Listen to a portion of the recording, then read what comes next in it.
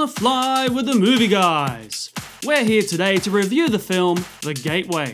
Dr. Jane Chandler is a particle physicist working in a small but highly advanced laboratory and is very near to a scientific breakthrough that could change everything. Her experiments in teleportation are about to succeed, but when tragedy strikes, she finds herself willing to cross a very dangerous line to put things right. Do parallel worlds exist? And if she can travel there, what will she discover? Directed by John V. Soto, known for his films Needle with Travis Fimmel and Ben Mendelsohn, The Reckoning, and Crush. The Gateway stars Jacqueline McKenzie, Miles Pollard, and Ben Mortley.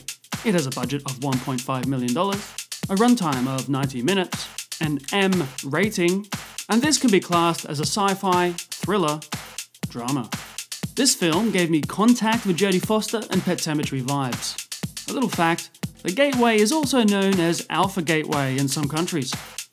Rotten Tomatoes critics have this at 57%, while the audience, shock horror, have this at 90%. IMDb also has this rated at 5.6. While this film sat deeply in drama with sci-fi undertones for much of the first half, the build-up of suspense peaks just at the right moment and sticks with you without a break for much of the second half.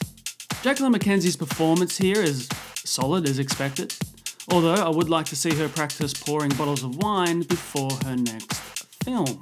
I'm just nitpicking. Miles Pollard, in a good way, gave me the heebie-jeebies. He wouldn't be out of place as Mark Wahlberg's father in Fear. Watch that movie. It's a good one. Okay, I'm off topic.